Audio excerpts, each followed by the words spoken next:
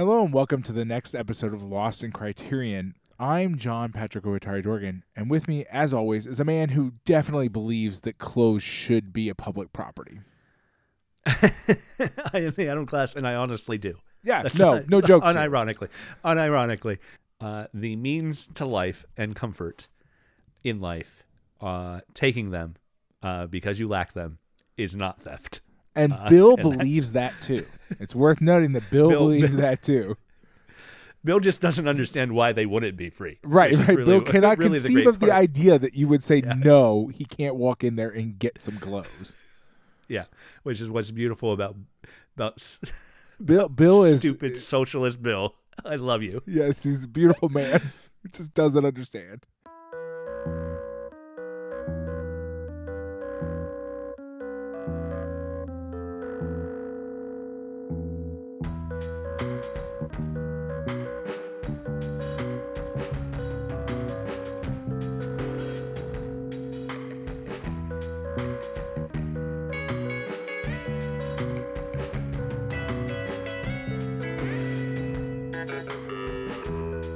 Pat, before we get into the movie this week, I do want to talk about our Patreon.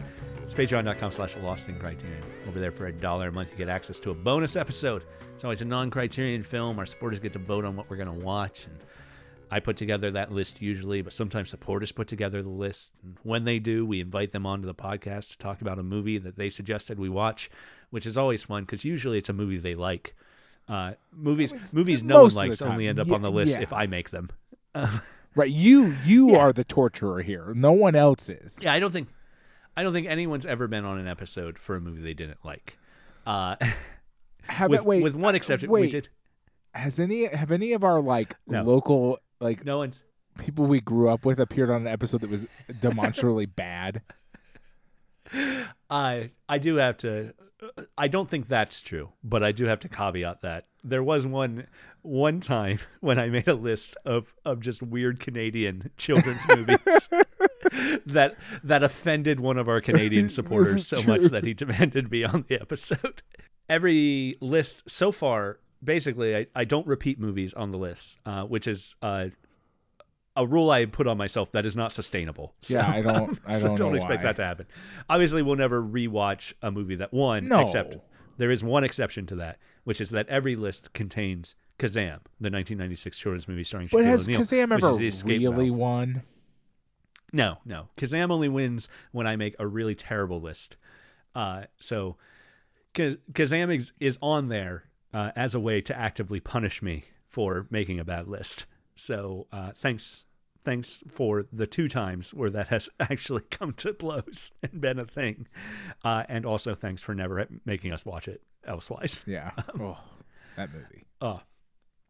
So that $1 commitment gets you access to that vote, gets you access to those episodes, all of the back catalog episodes. There's over 60 over there right now. And yeah, it's more fun. There's so many. You can watch some really great stuff over there, or listen to some really great stuff over there. Yeah, and you should always watch the movie before you. You should. I don't recommend listening to us talk without I know sometimes we end up as a plot recap, but that's not very the rarely intention. do it, yeah.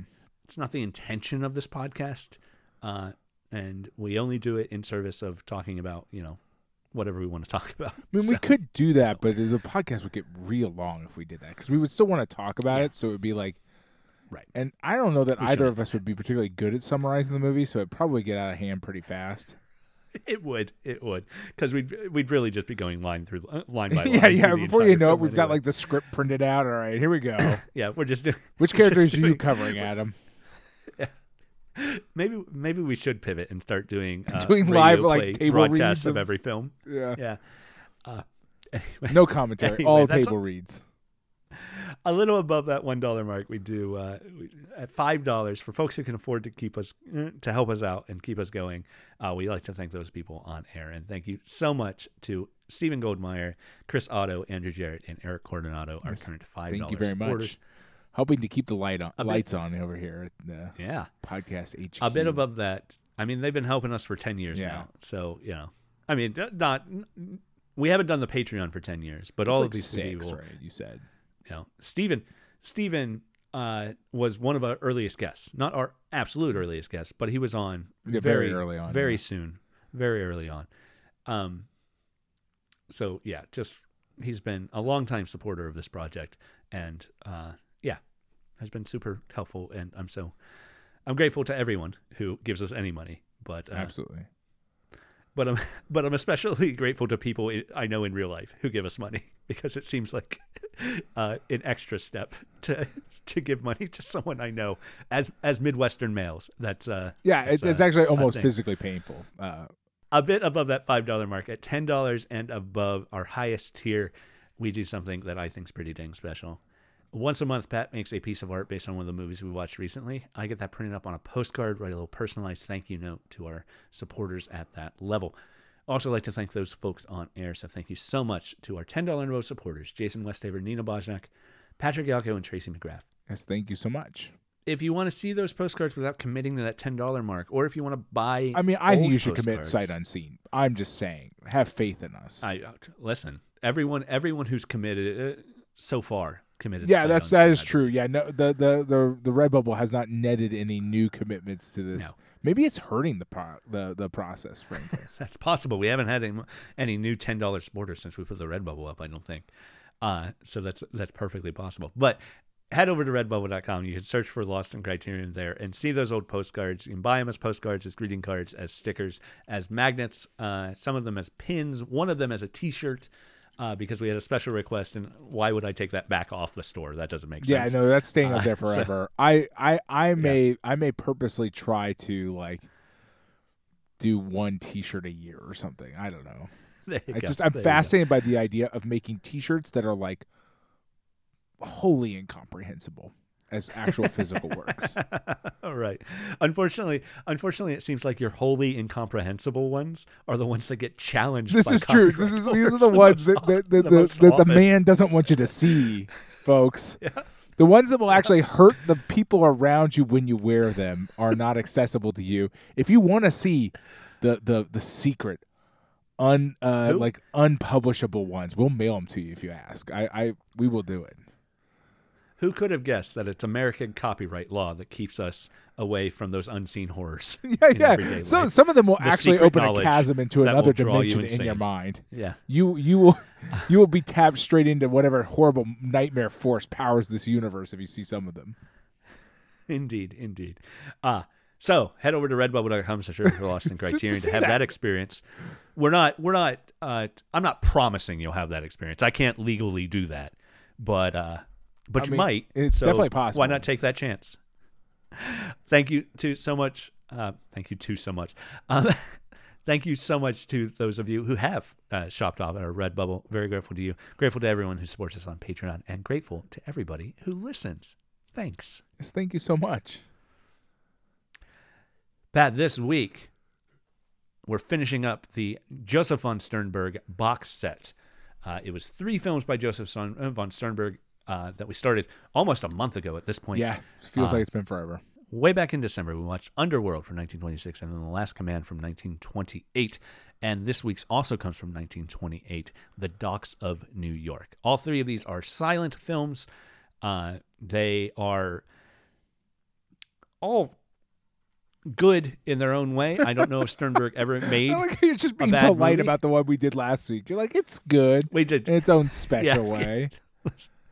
Yeah, it's visually stunning. It's not a very good movie, The Last Command, but there is a chance that maybe Sternberg made some real bad movies, because he does have lost films. One, there is a film that actually looks really interesting that we saw in some of the bonus material about Underworld, and talked about it a little bit in Underworld. That he made prior to Underworld that Charlie Chaplin himself suppressed. I want to know about that movie so bad, though.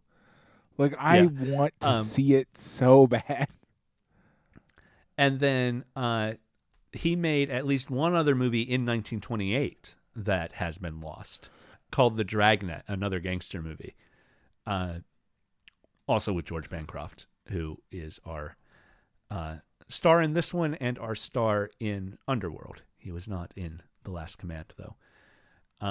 I gotta be honest, I felt this in Underworld, maybe felt it here more so. George Bancroft is, I don't know, there's something about him that he's like, maybe it's just that he's such a normal looking guy. Yeah. But in Underworld and here, he really feels like a guy playing dress up. He feels like an actor. He doesn't feel like the character. You are portraying. Right. Well, I would agree with that 100%. I think it is I think it's this sort of like I see this occasionally in movies today. Like, well, I do actually see this fairly often. Sad to say, like in some Japanese dramas sometimes. But there's a sort of like you can hit like a peak of like overacting where you like destroy your audience's illusions about this being a thing that is real. Yeah, but even like the normal examples of that sort of like scenery eating villain is something that's true for that. But it still feels right when it happens, usually. Well, but often. I think it's because I think George Bancroft is somebody akin. I think it's a problem where he is paired up again. We've talked about this before in other films. Yeah. The lead actresses are not like that in these films. And so Bancroft feels out of place in his own movies. Yeah, and it's maybe that he's out of time. You know, he's 10 years older than the female leads in both Underworld and this, which it's not really an age problem here because both those women are in their early 30s and he's in his early 40s. But it feels like a different style of acting, right? Like he's bringing to bear different skills and different styles, right? Right. He'd been acting for 10 years by the time it feels like either really early silent film stuff, right? Where they hadn't quite nailed the form down. Which is, it's super expressive, and I don't want to call him a bad actor. He's not. He's not at all. But there is something about the way he carries himself where it feels, it just feels like a guy in a costume. Right, I would agree. And like the actual character. And his actions feel like in this one we see him like lifting a barrel of whiskey or whatever over his head and drinking. Like it's stupid. Like Yeah. But here's what I will say is I do feel like the two parts we've seen him in were chosen to play to his strengths. In the sense that like while he doesn't feel like a real person, you're definitely buying into this more as a stage play than anything else in a lot of ways. And it doesn't match up well with his co-stars. Like they're characters that match the kind of overacting that he's doing, which is right. Like this person is not a real person. Like Bill Roberts in this movie is not a real human being. Right. Like at all. But he is pretty entertaining to watch. He's got a very, very Popeye flair to him. Yeah, that's fair. Yeah, and I think that's sort of true about Bull in Underworld as well, where they're both kind of dumb, kind of dim-witted, but loyal. In Underworld, he's also suave, whereas here he's very, just not, he's dirty, he's uncouth. But yeah, they're similar characters with those changes of how much dirt's on his costume, right? but he's a violent guy. He's kind of a dumb guy, and he takes what he wants. Certainly as the criminal in Underworld, and here to a lesser extent, where he does commit crime. It is not out of desire to commit crime. It's that he just doesn't understand why it would be a crime. Right. Which he's completely detached from modern society, and like it's like, well, I just do what I got to do. And as a guy who spends 30 days a month, maybe possibly 364 basically days a year. Underwater, and like comes out is given fresh air like once a month, maybe it seems like maybe once every 3 months he's given fresh air, and like he has a very clear set of plans in mind for exactly how he's going to spend that one day or whatever. I mean, they're not even given a full 24 hours, right? Like they're like let off the boat sometime in the middle of like the evening. It's like, well, you better be back here by tomorrow morning and not hungover. And it's like, well, that's ridiculous. Right. Yeah. Yeah. It's another sort of like last week. This is another movie that is showing us the bottom rung of capitalist society without making any sort of material arguments about it. Right. This one's actually maybe a little better than the one about the Russian Revolution. It is slightly better, but only slightly. Like it has the same problem of like it wants to stereotype the sort of the common folk into this sort of this like big lump of like dumbasses who like don't know, like wouldn't know their ass from a hole in the ground, basically. Like Bill is a caricature of a human being, like 100%. 100%. Yeah. But he's a fun caricature of it. He is, and as a result of like the way the story unfolds, in a fundamentally good person, right? Like he'll steal you some clothes if you do not have any. He will jump in and rescue you if you're drowning. He'll take the fall for like he'll take responsibility for his own misdeeds when he finds out they're actually technically illegal. Yes. Yeah. And his not understanding of why society just doesn't want to help this woman it flows throughout his entire character. Absolutely. Right? Because he takes her to the upper room at the bar, and the owner's wife is like, "Oh no, you can't bring her in here." He's like, "Of course I'm going to bring her in here. There's a bed here. What are you talking about?" Right, and Bill is a fascinating character because Bill is an imposing figure who essentially cannot be stopped from enacting. Right, it's fascinating. It's a movie almost wholly devoid of class consciousness, and yet Bill is like some sort of weird platonic version of a I don't know, like the sort of proletariat or something like that. He can't be stopped. Like you cannot stop him from making the world he wants to exist. Yeah. Basically. And he's an anarchist in all of the best definitions of that word. He's just a guy who doesn't care. But he's also a guy who, for his job, is the victim of hierarchy. Right. He is literally kept in the bowels of the ship, shoveling coal, with masters who are not.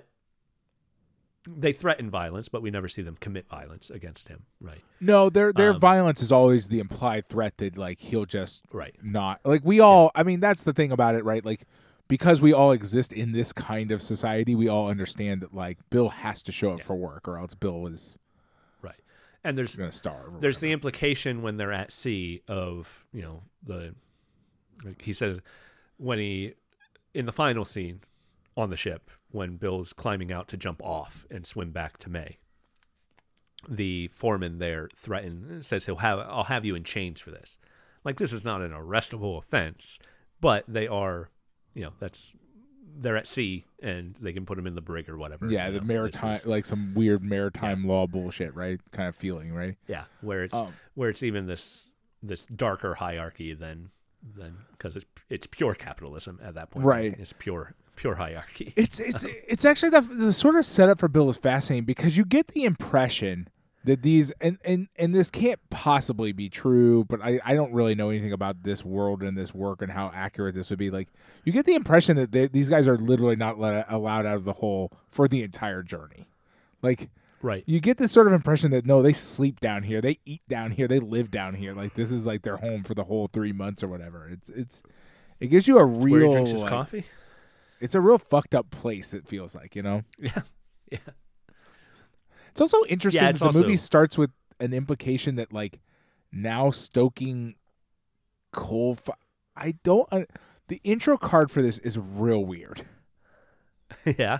Like, it's like, it says something to the effect of, like, now that's women's work or something. It's very confusing. I'm like, what was happening at exactly the time this movie was released? Because this movie is not set in 1928, in theory. No, probably not. The title card has an implication that is set in a previous time because it talks about that, and then it talks about like when it gets to the bar. Well, that doesn't exist anymore. It's been turned over to like capitalist enterprise or something like that.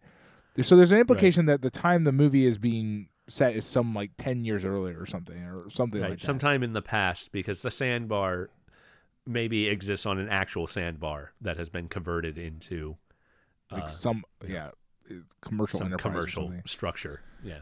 And then like it's just weird because like the opening like makes this idea that like the opening title card is in the here and now. It says something about like stoking fires is now women's work or something. It's like easy and it wasn't back then. It's like I don't know. Guess it was a very confusing. It's the fact that it was shoveling coal as opposed to natural gas or electric or whatever. I guess so. It was an odd intro card. I was like, wow, you had to be there, I guess, to understand what's going on here. Yeah, I do kind of love a thing put out in 1928 that's still about the 20th century, maybe, but is a story of old New York in this nebulous way. That's not. It's just pre-Flapper era. New York is all it really is, and maybe pre-World War I, but not pre-20th century. We're not old. Yeah, we're not headed back to like 1860 or something like that. We're firmly in the 20th century. It's just very odd.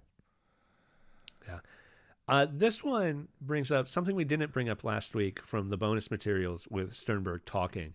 We talked a lot about how Sternberg doesn't view film as at least the same level of art as he views literature or painting, right? Which is weird for a guy who makes movies. And he basically verbatim says, "I didn't make movies because I wanted to make movies. I made movies because I wanted to prove I could make movies." Right. Basically. So he's not a guy who, despite being an early auteur, really, for auteur theory, he's got to be one of the earliest examples of somebody who really is having his hand on everything and treating his actors as props. He's not a guy who believes in film as a medium.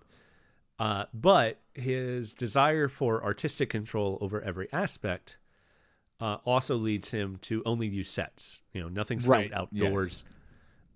He explicitly says in the interview with the Swedish television show that it was about control. That there's too many variables to it. Right, the outside is riddled with variables that you can't control.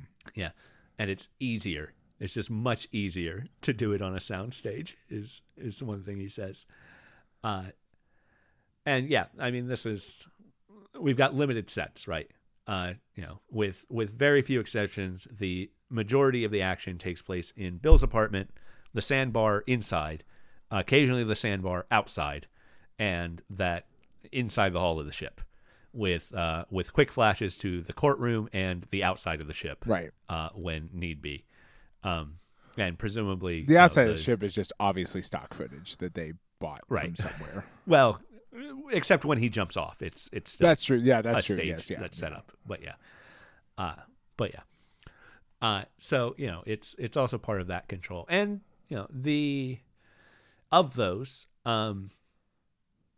the engine room of the ship has an almost German expressionism thing to it. Very high ceilings, very monstrous machines, and the darkness of the coal.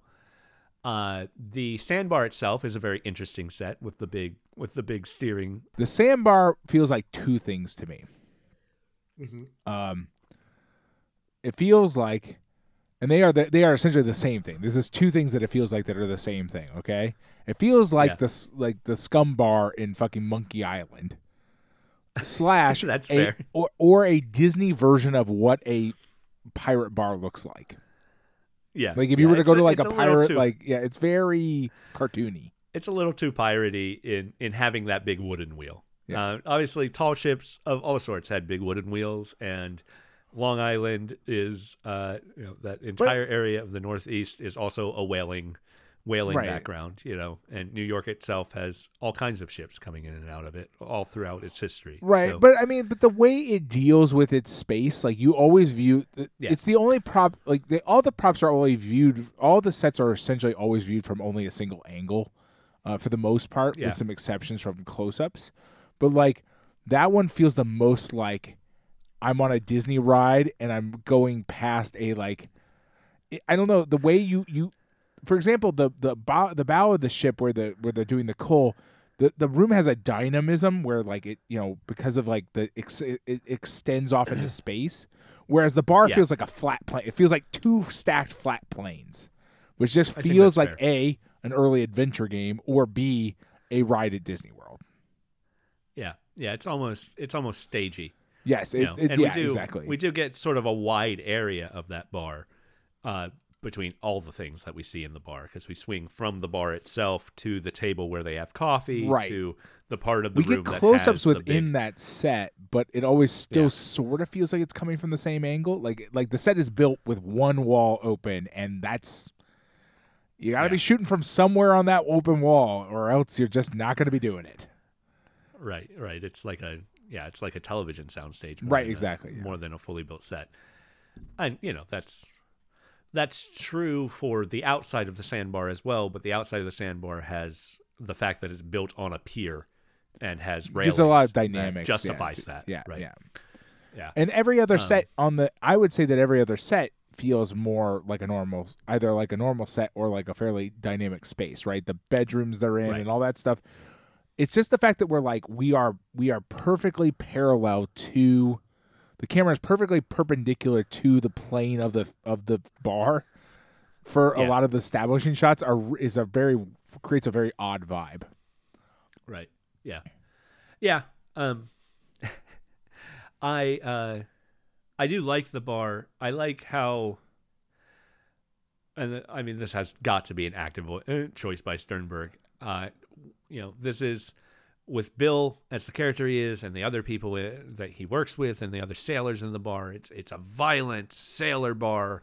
But every time violence is about to break out, something distracts it. Yeah, especially like the guy about to hit him over the head with the chairs. I'm sure the one is like the go-to, right? Right. It's the so funny. Yes, and Bill's even nice to him, right? Like Bill doesn't understand what happened, bonked him on the head on accident, and is like, "Oh, are you okay?"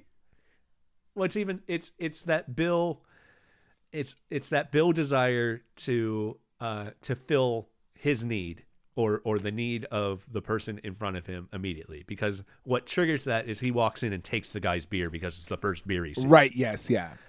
Yeah, and then the guy's mad that Bill took his beer, so he tries to hit him with a chair, but it gets caught up in the netting. And then Bill sees that he's having trouble with the chair caught in the netting, so goes to help him take it down. Bonks him on the head. And accidentally hits him in the head with it. But then the payoff is the best part of the payoff is that he then gives him the beer. Yes. So good. Very so generously puts him sets the chair down, picks him up off the floor, and puts the beer in front of him as if he is giving this beer to. Oh, you need this more than me, man. Yeah, it's like he did. That's why he bought it. That's why it's his. It's so good though. Bill is just like this totally.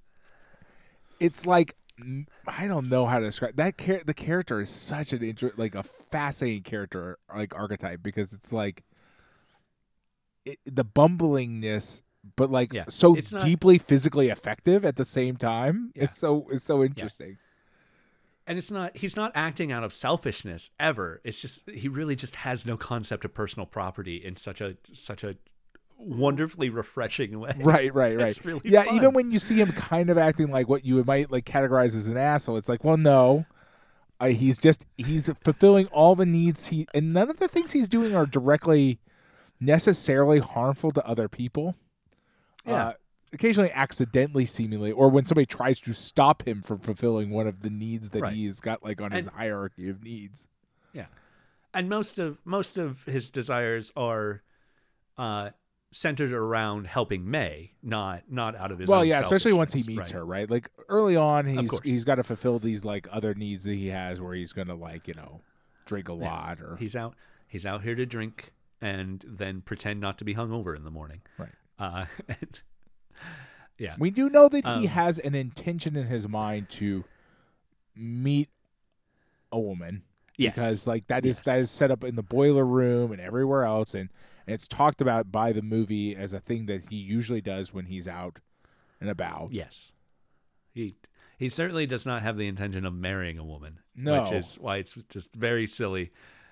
When he wakes up in the morning, he's having breakfast with the other guy, and he's like, "Well, Bill, you got married last night." It's like, "What? You guys took that seriously?" Right.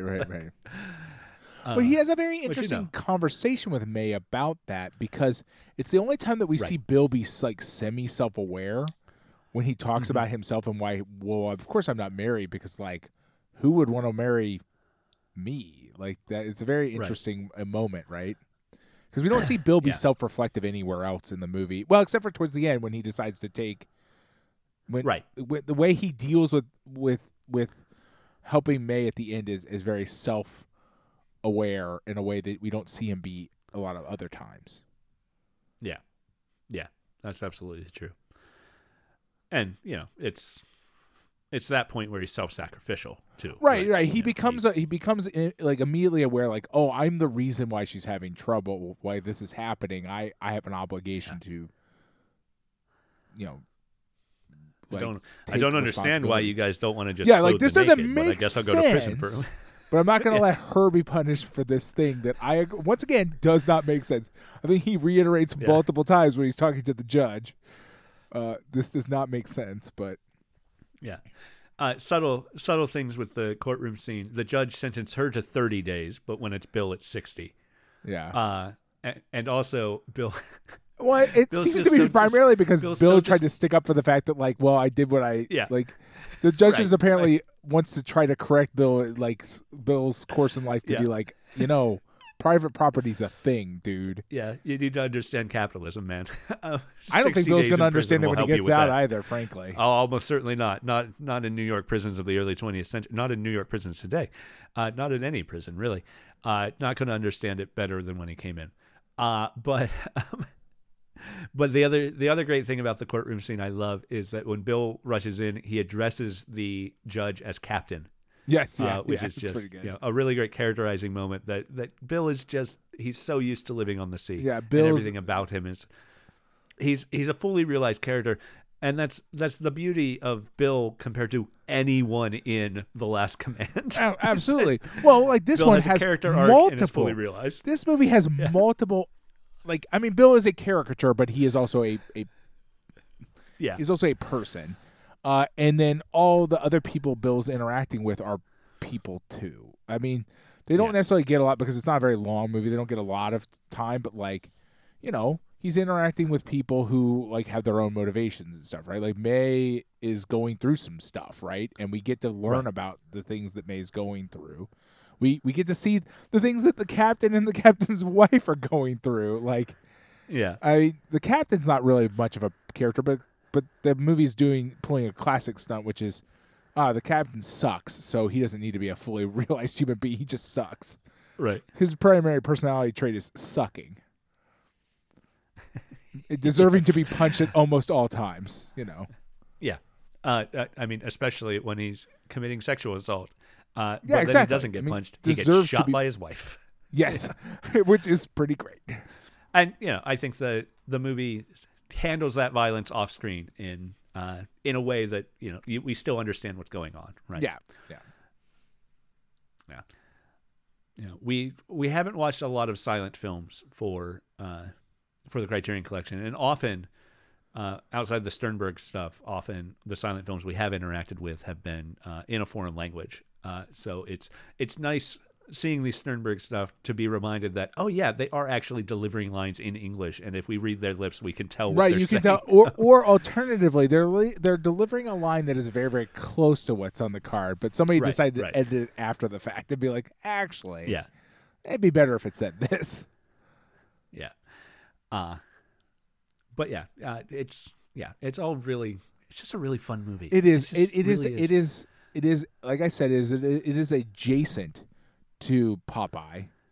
They're different characters. Don't get me wrong. Like Popeye is much more like aware of his world that he exists in than Bill is. But it has that sort of fun over the topness quite a bit. Like, so a lot of the things that happen feel right on the edge of being cartoony. It gets serious for a little while, and then it gets kind of cartoony, and then it gets serious for a while, and then it gets cartoony. But it plays with that dichotomy in a really fun way, right? Like, Bill to his own devices is essentially cartoony, but then like when he interacts with May, he becomes like more human, right? Which is fascinating. Yeah. Yeah, I wonder if Bill was an influence on Popeye then. As Popeye premiered just after this movie. I mean, one has to wonder if maybe this archetype probably exists like more broadly. Yeah, I'm sure. Too. This is not exactly a genre I play in a lot, mentally. Bill, I've not seen a lot Bill never sings a song about himself, so no. Well, that's notoriously hard to do in silent films, anyway. That's fair. One of the things, a thing that I love that like is the stupidest thing, and it has nothing. It's the Criterion release, and it has nothing to do with the real movie or anything like that. But like, can I describe to you how much of a kick I get out of it anytime a silent movie has violence in it, and they handle the concussive blasts of the violence with cymbal crashes? It makes me happy. That's very good. Every time it happens. The Last Command is notably is all orchestrated, whereas this feels again like a different kind of silent movie, right? And so, like, Bill punches a guy or pushes a guy, he hits the wall, and there's a cymbal crash, and it's just it warms my heart every time. I think a thing that kind of took me out with the Swedish television interview is that when they show clips from Underworld, they play gunshot sound effects to all the guns firing. Yeah. That really surprised me. So I thought I made it up for a second and rewound. But yeah, here we get classic, it's just very silent movie. So beautiful. For each of these films, Criterion provided 2 soundtracks. Oh, really? I did not even pick up on that. Yeah. Well, I mean, you'd have no reason if you weren't going through the DVD displays. As a side note, the file you have, you could select the other I'm aware track. of that. I can also select all kinds of other stuff in there, but yeah. But I switched back and forth a couple of times with this one. The bass one is very good for that what you described, the using the cymbals for the percussion. It was always good. One thing I found very interesting with the other one though was that over the closing and also over the scene where they're having coffee together and talking about how, well, who would ever want to marry me? Who would ever marry me? Well, I would want to marry you. Having that conversation. The soundtrack has a vocal track, which was unexpected. Wait, what? Because I switched. Yeah. Not of a singer. Not of their. I was like, somebody's dubbing no over, one has like, overdubbed. Who would want to marry me? I would want to marry it's just, you. Okay. It's a love song, a female vocalist singing a love song about belonging or something. I can't remember the words to it, but it sort of, because I had watched the first half of the movie, and then there was a scene that for some reason I thought, I should see what the other soundtrack is. And I switched it over, and it wasn't markedly different. It was definitely a different style thing, but on both of them, all the bar stuff is like player piano bar music. Right. Okay. They choose different tunes to play off of, but still the same basic idea. But yeah. I mean, what else how else are you going to accompany a bar scene? Yeah. I don't even know what it would be. Yeah. But then this one switches over from that to do this very like loungy lady singing about falling in love that was just very unexpected for what it was.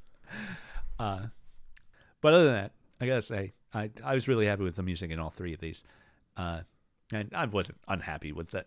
It was just unexpected. It's not something when I'm watching a silent movie. You don't expect to suddenly hear. I don't vocals, expect singing yeah. Even when I know that all of these silent films are being accompanied by music recorded within the last 20 years, basically for everything we've ever watched with recorded music applied to it. And for the most part, the original accompanying tracks are lost or unknown. Yeah, I mean, occasionally they have some like sheet music that they're like. We've encountered a few where they're like, oh well, there was this sheet music that like the Prince had included with them or something. But most of the time, they're just sort of like getting somebody who kind of is just good at doing this and just kind of like starting whole cloth almost. I am disappointed that they changed the title of this film from the title of the story it was based off of, which was called The Dock Walloper. It is a great title. It's such a great title. The Docks of New York feels very generic, whereas The Dock Walloper feels fantastic. Right, The Docks of New York could be the name of another gangster movie. Yeah, it could be the name of a gangster movie. It sounds like a purpose. Scorsese movie, even if it's not. Yeah. I mean, it sounds like Gangs of New York. Sounds like, any number of things. Yeah, but The Dock Walloper, that's a winner right there. Underworld was a really fun movie, and this is a really fun movie. And unfortunately, The Last Command was just not a fun movie. The Last Command feels like a low point when you consider how fun those other two, these other two are, right? Like, I understand that, like, Last Command it's like an Oscar winner and stuff, right? Like, it's like a good movie, but like, I just very, very much enjoyed watching this movie. I was bought in all the way the whole time. Very engaging. I really, Bancroft's probably part of it. Like, I understand that he doesn't feel like a real person necessarily all the time, but like, he's really fun to watch though. Like, really, really like amusing to watch, and like you're like, especially with Underworld as sort of a setup for this one, you're just like, oh yeah, this guy. Like, I know this guy's MO. Like, I know what he does. This will be great. Yeah, it's interesting that The Last Command is the movie that Sternberg made with the clout from Underworld. Underworld did so well, Sternberg could do anything he wants. And he makes a starring vehicle for the guy who starred in Last Command, whose name I can't remember. Emil Jannings, I think. Yeah, Emil Jannings. Whereas, and presumably it did well enough that he made 2 other movies this year, and The Dragnet puts him back in the gangster seat, and I can understand. He made one really, really popular gangster movie, so maybe Paramount producers would want him to always make gangster movies. Right. And maybe that's why this ends up titled The Docks of New York, to trick Paramount into thinking, or Paramount actively trying to trick the audience into thinking. Right, that's definitely possible. But like, if you went and saw Underworld, and I can't imagine watching this movie and then being disappointed. Right, like, you would have a good time. Right. It's just, plot wise, it's a very simple melodrama. Right. Right. That's true. Well, I kind of agree with one of the comments that exists in the Wikipedia, which is it's deceptively simple. On its base level, yes, it is simple, but there's like a lot of kind of a lot of stuff going on here. Like, if I had to if I were to start recounting the story of this movie, there would be a fair number of like emotional turns and stuff that you have to talk about, which aren't necessarily just pure standard melodrama fodder, right? The emotions of melodrama are big and generally fairly straightforward and clean and easy to understand. Whereas Bill's going through some stuff, May's definitely going through stuff, and bear in mind the movie starts off with very early on with her trying to kill herself, right? Right. That's not necessarily basic standard melodrama fare. I guess that's fair. Melodrama, my thought on what standard melodrama fare is very straightforward, love story with maybe a love triangle baked in or something like that. Right. But they don't usually start with characters who are kind of this much in sort of personal disarray. Yeah, and maybe a more standard version of the story would have Bill also having to win May's freedom from a pimp or something, Right, yeah. That would be a much more standard storyline, right? Yes, something like that. Yeah. Maybe she works at the bar or something like that. And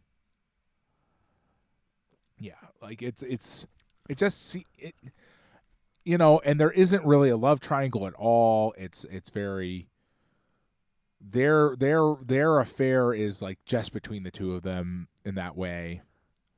I don't know. It's just it is simple. It is not. I'm not saying it's not simple. It's just got more to it than it feels like it has any necessity to have. Right. Yeah, I think that's like. fair. It's interesting. This movie did not connect with an audience in the same way Right. that Underworld did, though. According to the film essay with this one by Lucy Sante, The Docks of New York wasn't mentioned at all in the New York Times until 2 years after it came out. And then it was only mentioned by the Paris correspondent because both Underworld and The Docks of New York had been released in France and were doing gangbusters over there, both of them. See, I wonder. I have a suspicion that the Docks of New York. It feels like that kind of movie. I can see where it might play better to international audiences, because maybe the story that it's telling may be too familiar to the American audience that would be like watching the movie. Not all the complications we talked about, but like rough and tumble, like seaman comes back to town and like falls in love or something like that. I mean, like literally, as you mentioned, Popeye comes out the year later or something. You know what I mean? Like, this is an archetype that like American audiences might be much more kind of maybe already done with, whereas maybe other audiences wouldn't necessarily be done with it yet. Right. And also, Bancroft's acting is out of date by this point. Right. But isn't necessarily out of date everywhere. Is out of date specifically for like American audiences dealing with Hollywood films that have moved to a different style. Like that like boisterous, ridiculous American over the topness might be still playing quite well other places, right? Yeah, I'd be interested because Docks of New York, despite not doing well in the U.S., Sternberg doesn't seem to have been censured by Paramount. He makes one more silent film that came out in 1929 called The Case of Lena Smith for Paramount. And then his first sound film also came out in 1929 is another gangster film, a sound gangster film called Thunderbolt for Paramount, starring George Bancroft. I'd be interested in seeing. I would like to see George make the jump to sound. Yes, me too.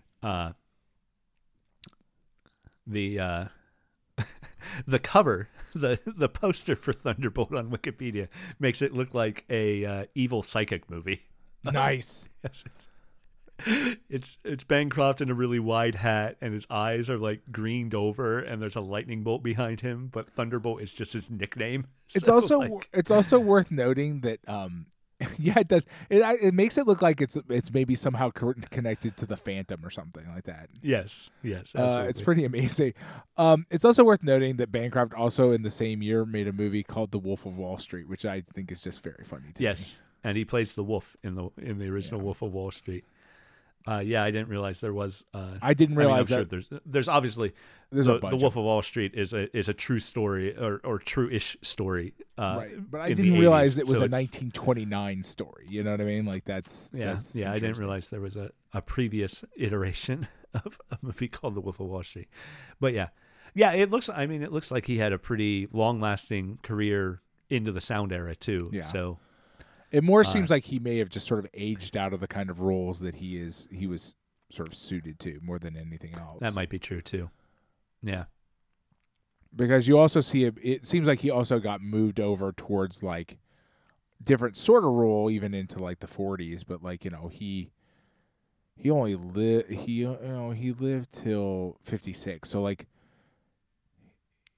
he's getting a little old by the time. You know, he's already like well into his career by the time sound rolls around, right? Like so. Right. Like I said earlier, you know, he'd been making movies for like 10 years before. Right. 1921 was his earliest one, so not quite. He's 10 in years. Stagecoach.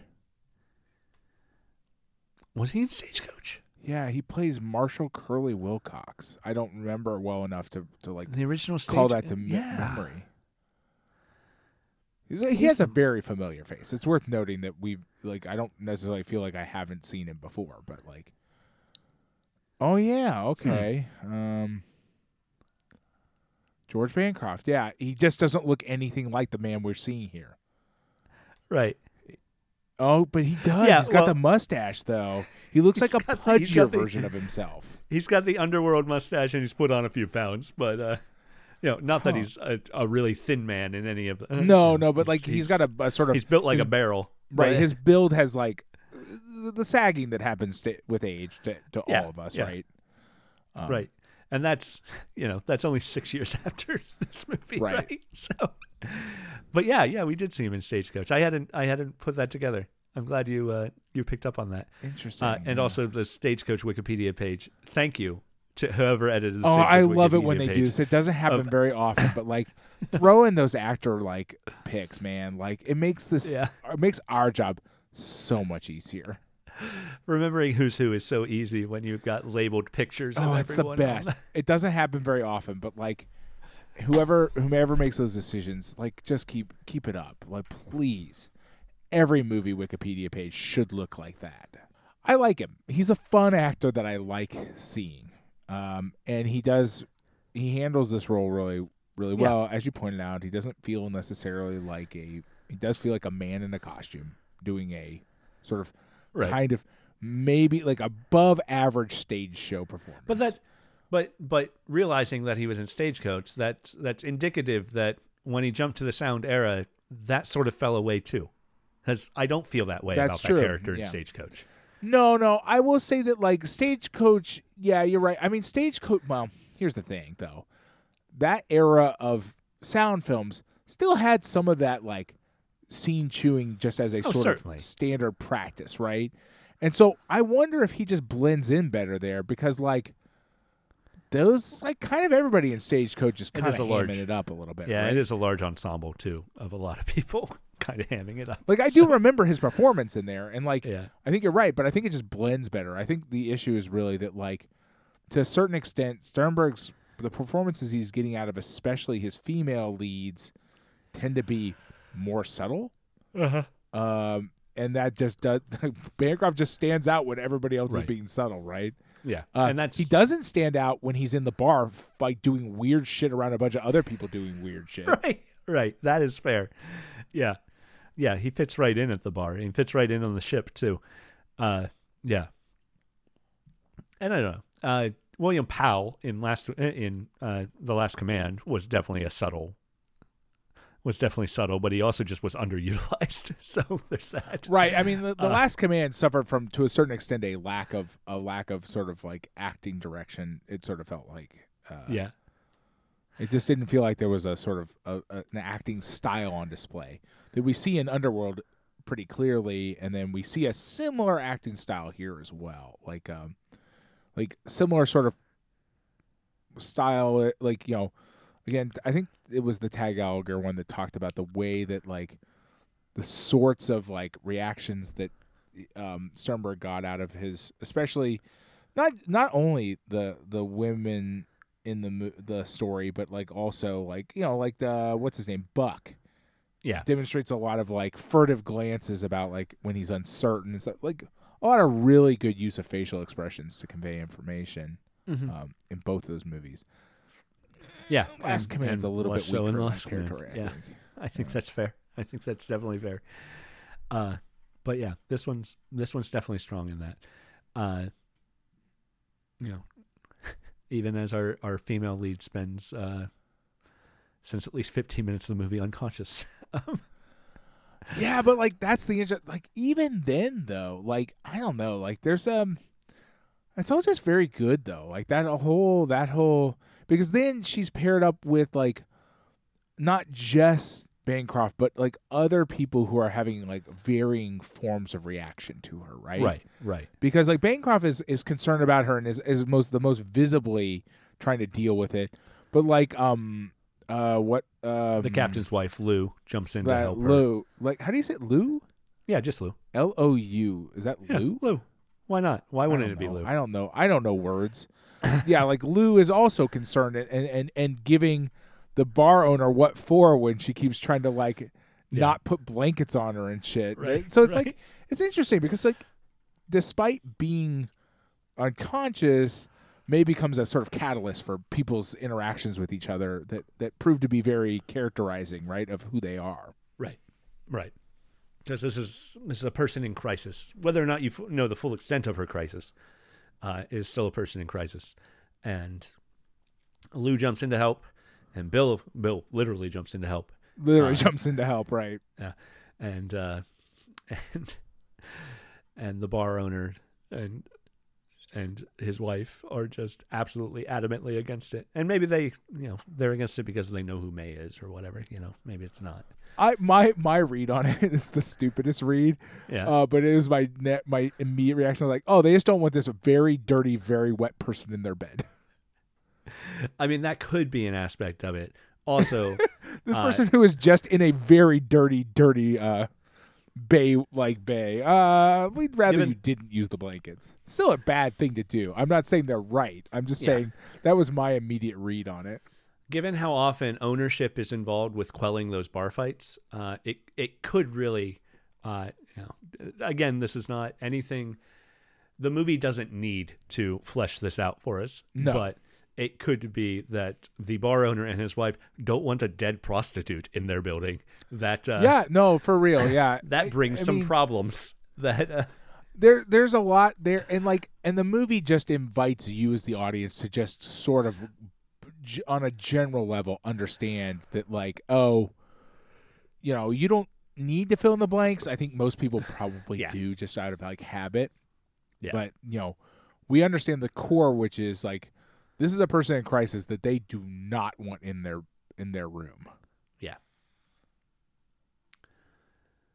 And they're just at every turn being overridden by other people who are more apt to care. Right. Yeah. Yeah. It's just fun. It's just a fun movie. It is. I really liked it. I enjoyed myself. So another thing that Underworld does that we get a little bit of here is the party scene in Underworld. We eventually get shots emulating how drunk the people are, right? Right. Sort of funhouse mirror effects. Here we get one insert POV shot of May trying to thread the needle, where her eyes are misting over because she's crying. That it was unexpected. And it was nice.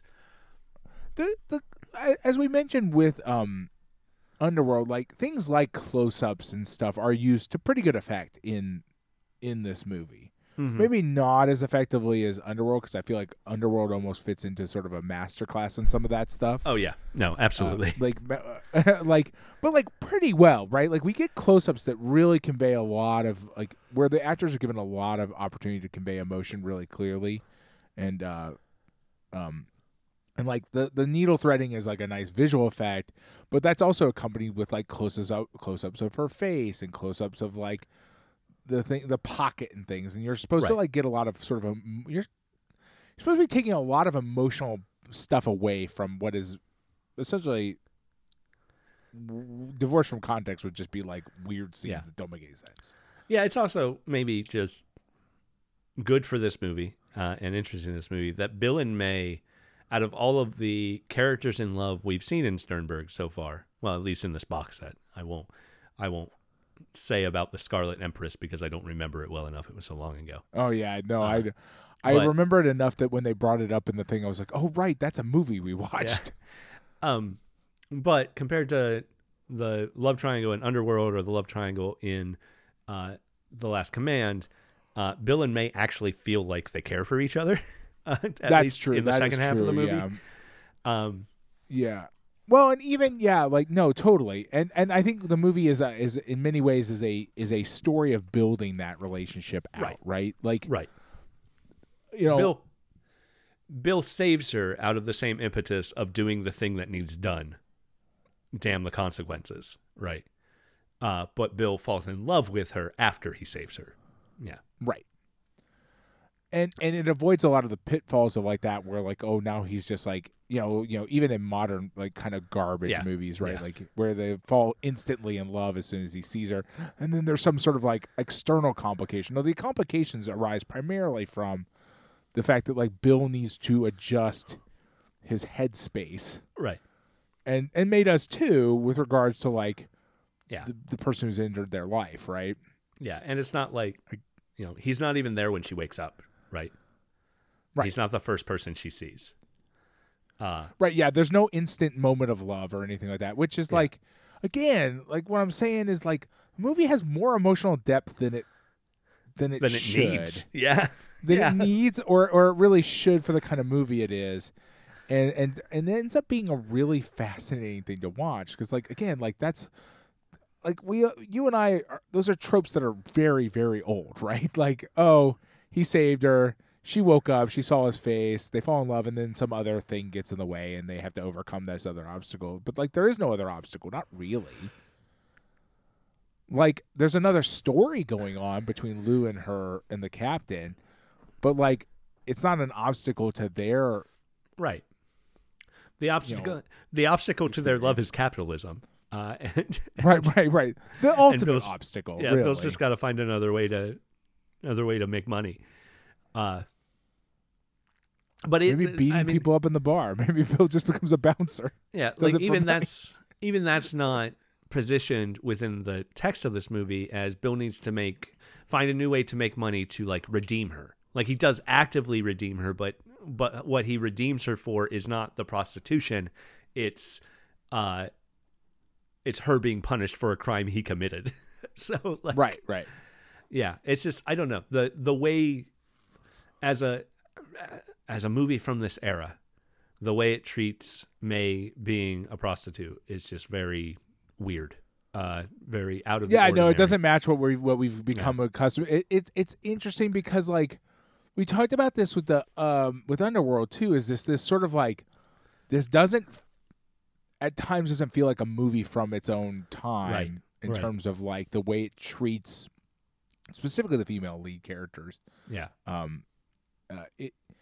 But even with Bill, right? Like Bill they're both sort of like redeeming each other, right? Bill's being brought into a world of like thinking about other people, right? Like Bill's a good person, but he's not a good person who actually like necessarily puts other people's feelings ahead of his own.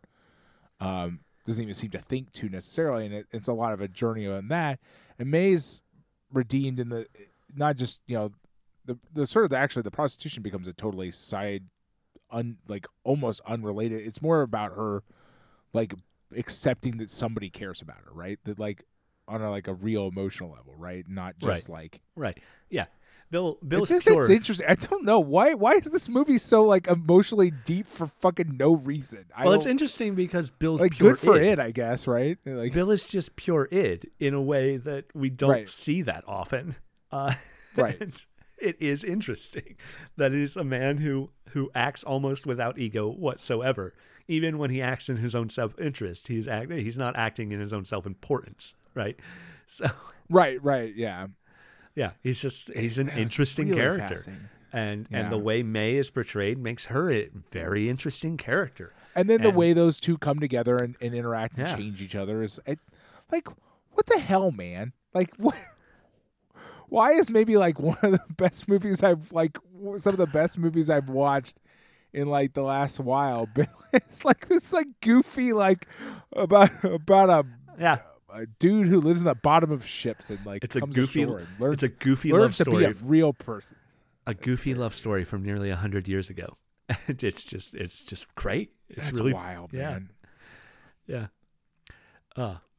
I would say, honestly speaking, like I do believe that Underworld is a more sophisticated definitely and fascinating movie. But I like this one the best of the three we watched because this was the most like I did like Underworld a lot, but like I understand this one even sort of better in some ways. Like I don't know, it was very heartwarming. It's like I don't know. It's something about this movie did something to me. Like I don't know, I really liked it. If we look back on episodes where we were covering box sets, we probably end up ranking them, ranking the movies in them in a way we don't set out to do. But no, that's not the goal. This one's got a pretty clear ranking, and I feel like this one's number one.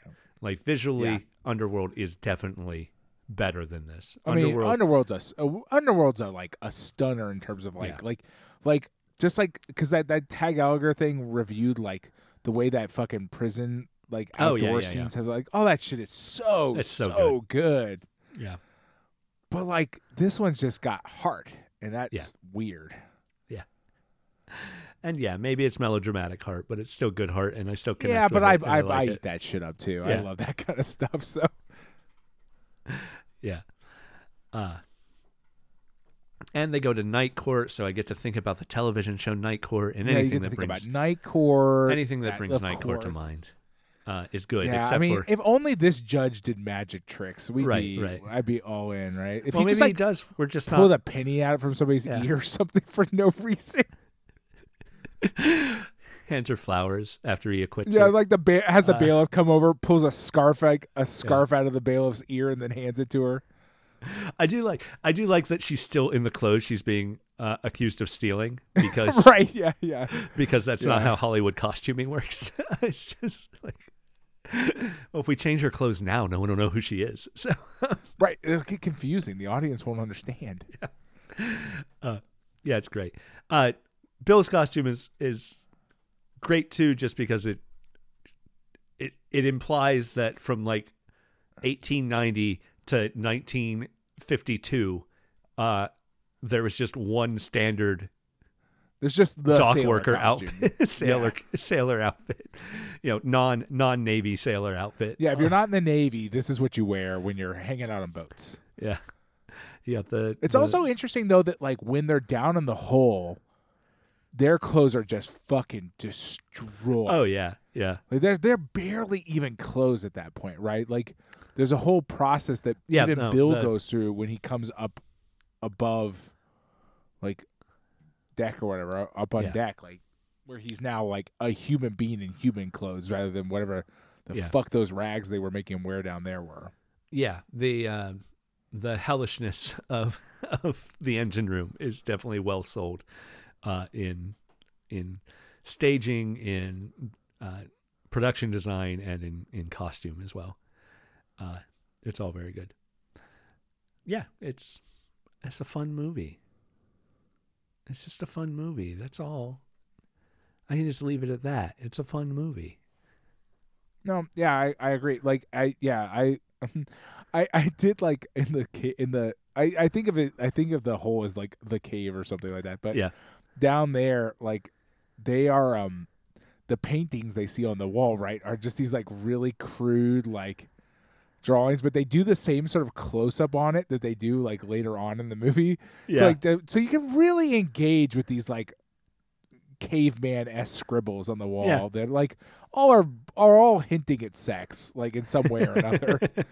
But in just like the most childish drawings. It's very interesting. Yeah. And like you start to imagine in your mind like why they're like, you kind of go through the mental process of like it's illustration for their own like enjoyment, but also it seems to be kind of a weird guidebook too, because it's got like names and stuff all over. It's very fascinating. You kind of start to imagine like what are they doing down there, like their like life process where they're making this, like I guess in their free time on break or whatever, right? Just like you kind of imagine what that social dynamic is like, where like somebody I guess goes over and then just doodles something on there, like on their break or something. I don't know. His coworker down there's name is Sugar, so there's a weird sexuality to anyone being nicknamed Sugar. So I guess that's true. But bear in mind, Bill is covered in tattoos of like women's names and like a naked woman. So like Yeah. Oh man. Which is an interesting thought, because Bill doesn't seem to be a person who would be engaged in long-term relationships. No. So is Bill getting this is a weird question, but is Bill just visiting prostitutes and then getting their names tattooed onto him like as just sort of a hobby? I think, and this paints Bill in a bad light, but I think it is a real bad light to the character. I think that Bill spending the night with May and even getting married to May is a serial thing that he has done in the past of definitely possible. That is definitely possible. At least presenting as being more committed to the relationship than he actually is, or maybe just falling in love too quickly and too easily, and then falling out of love just as quickly and easily. It is not necessarily sociopathic, but it might still be pathological. Right. The only thing that I think is like we're left in a world where we imagine that Bill's experience here is fairly indicative of what his normal shore leave experience is, which is like one night. Like that's a lot to get done in a night. If it also includes a tattoo. Yeah. I feel like maybe this is an extra short shore leave or something. Maybe. I don't know. Maybe Bill's like spending the night for like, a few nights or something, or a couple nights. When the night court asks how long May had been married, and she says, "Oh, I got married last night." I was like, "Wait, has it really only been 24 hours?" Is that? I know we're back in night court, so it is nighttime again now, but still, like everything that happened, the sexual assault, the murder, him deciding to leave, him jumping off the boat and getting back, all happened in one day. In one day, the spirits did it all in one night. But which also implies Bill hasn't slept in a week. So Bill does. I don't think Bill sleeps. But that also leaves you to imagine. Okay, well, if this is one night, like if this is one like essentially 24-hour period, I guess like in these other relationships, Bill is going through a similar process, but it's there long enough where he could also get a tattoo, is all I'm saying. Yeah, well, he's getting a tattoo instead of getting married. Right. Him and her are going to the tattoo parlor or whatever. Yeah, it's like I'm going to show my commitment. That's all I'm suggesting. But I still think Bill's probably at least. I feel like this must be an extra short leave, is all I'm saying. I think that's probably fair. Got to get it in and out quick. Well, they even kind of respond to. Yeah, thank you. Sorry. No, like Bill, but they kind of even imply it, right? Because when they're given shore leave, the captain says like something, and they all kind of react to like, "Are you fucking kidding me right now?" Right. Like we're leaving in the morning. What? Yeah. Well, they also say they're leaving in the morning, and they keep saying they're leaving in the morning, but then apparently they actually leave sometime in the mid-afternoon because Bill gets a lot done that morning. Right. I mean, to be fair, the captain did get shot. Right. But like they do have to find that might delay the departure a little bit. But like, the other thing is that like one has I personally understand this because this has happened to me before. My office will oftentimes give us a deadline that is significantly before the actual practical deadline. Yes. So that everybody fucking actually gets it done before the real actual practical deadline happens. Yeah. It's, if you want to leave in the afternoon, you better tell them all to be here at like 9 a.m. or else we're never getting out of here until tomorrow. Yeah. Especially if these guys are all going to show up hungover after you told them not to show up hungover. It's going to take a minute. And also, who the fuck are you kidding? Telling them that they're not like they're one day they've been off. In a hole for 3 months or whatever. Yeah. Like, don't show up hungover. What are you talking about? Absolutely. Well, I think this is another relatively short one, but it's it's part of the box. The movie set. Speaks for itself in a lot of ways, right? Like, hey, you just go watch it and like enjoy yourself. Yeah, it's just a fun movie. And without further recapping the individual fun bits of the movie, which we've already done plenty of, I think it's time to pull this to a close. Still disappointed this movie isn't called The Dock Walloper, when instead it's called The Docks of New York from 1928, directed by Joseph von Sternberg, bringing us to a close of our von Sternberg box set of 3 silent films with Underworld and The Last Command. Still wish The Last Command was a better movie, but eventually I will just not remember that Last Command exists, and I'll only just remember these ones. I'll remember how fun Docks of New York was and the visuals of Underworld, and maybe they'll become one movie in my brain at some point too. They might. So, it's definitely possible. Yeah. But this was fun. Next week, we're switching gears a little bit with a couple of documentaries back to back. From Terry Zwigoff. First up is Louie Bluey from 1985, and followed up by, I bet, Louie Bluey was just put out because Criterion got the rights to Crumb in 2 weeks. We'll watch from 1995 the documentary on cartoonist R. Crumb, which should be weird because he's a weirdo. Right. And Louie Bluey sounds like it's pretty weird too. So look forward to that. Always fun to have a documentary from the Criterion Collection. Yeah, we love them. We do. We really do. So look forward to that. We'll see more von Sternberg with another box set in the distant future. As at Spine 930, we will start. Wow, really? Yeah, we will start a 5-film set of von Sternberg and Marlene Dietrich's Hollywood movies from 1930 to 1935.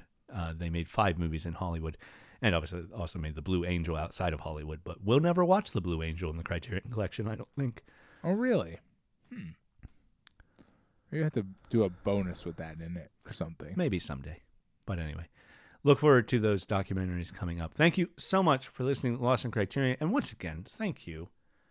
We've been doing this 10 years. Man, that's crazy. And people are listening. It is crazy. Never would have expected that 10 years ago. Never expected anyone to listen to it 10 years ago. Should not have happened, frankly. Yeah. So thank you so much for listening. Thank you to everyone who's supported us over the years. And we'll keep on trucking. Speaking of our Crumb. 10 more. 10 more. Here we go. 10 more still won't get us to the end of the Criterion Collection at this point. But we'll be so old, man. Yeah. Beautiful. I'll have a kid who is like in college or graduated from college. 10 years from now, you should have a kid who's graduated from college. Yeah, it's too much. I don't want to think. Let's not have this conversation anymore. You started it. All right, I started it, but you went that route. All right, anyway, thank you for listening. We'll see you next time. Bye. Bye.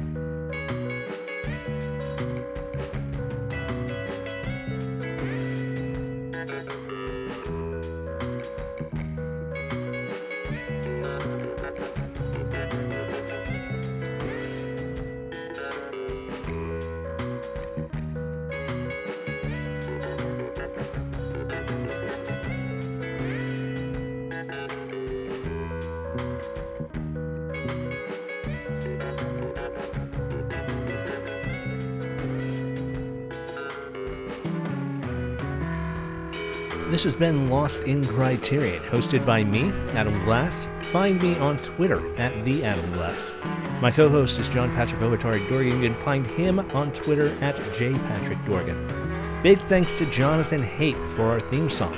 Check him out at jonathanhape.bandcamp.com or hear more from him on any streaming service. Also, thanks to all our Patreon supporters, iTunes reviewers, and Redbubble customers. And hey, thank you for listening.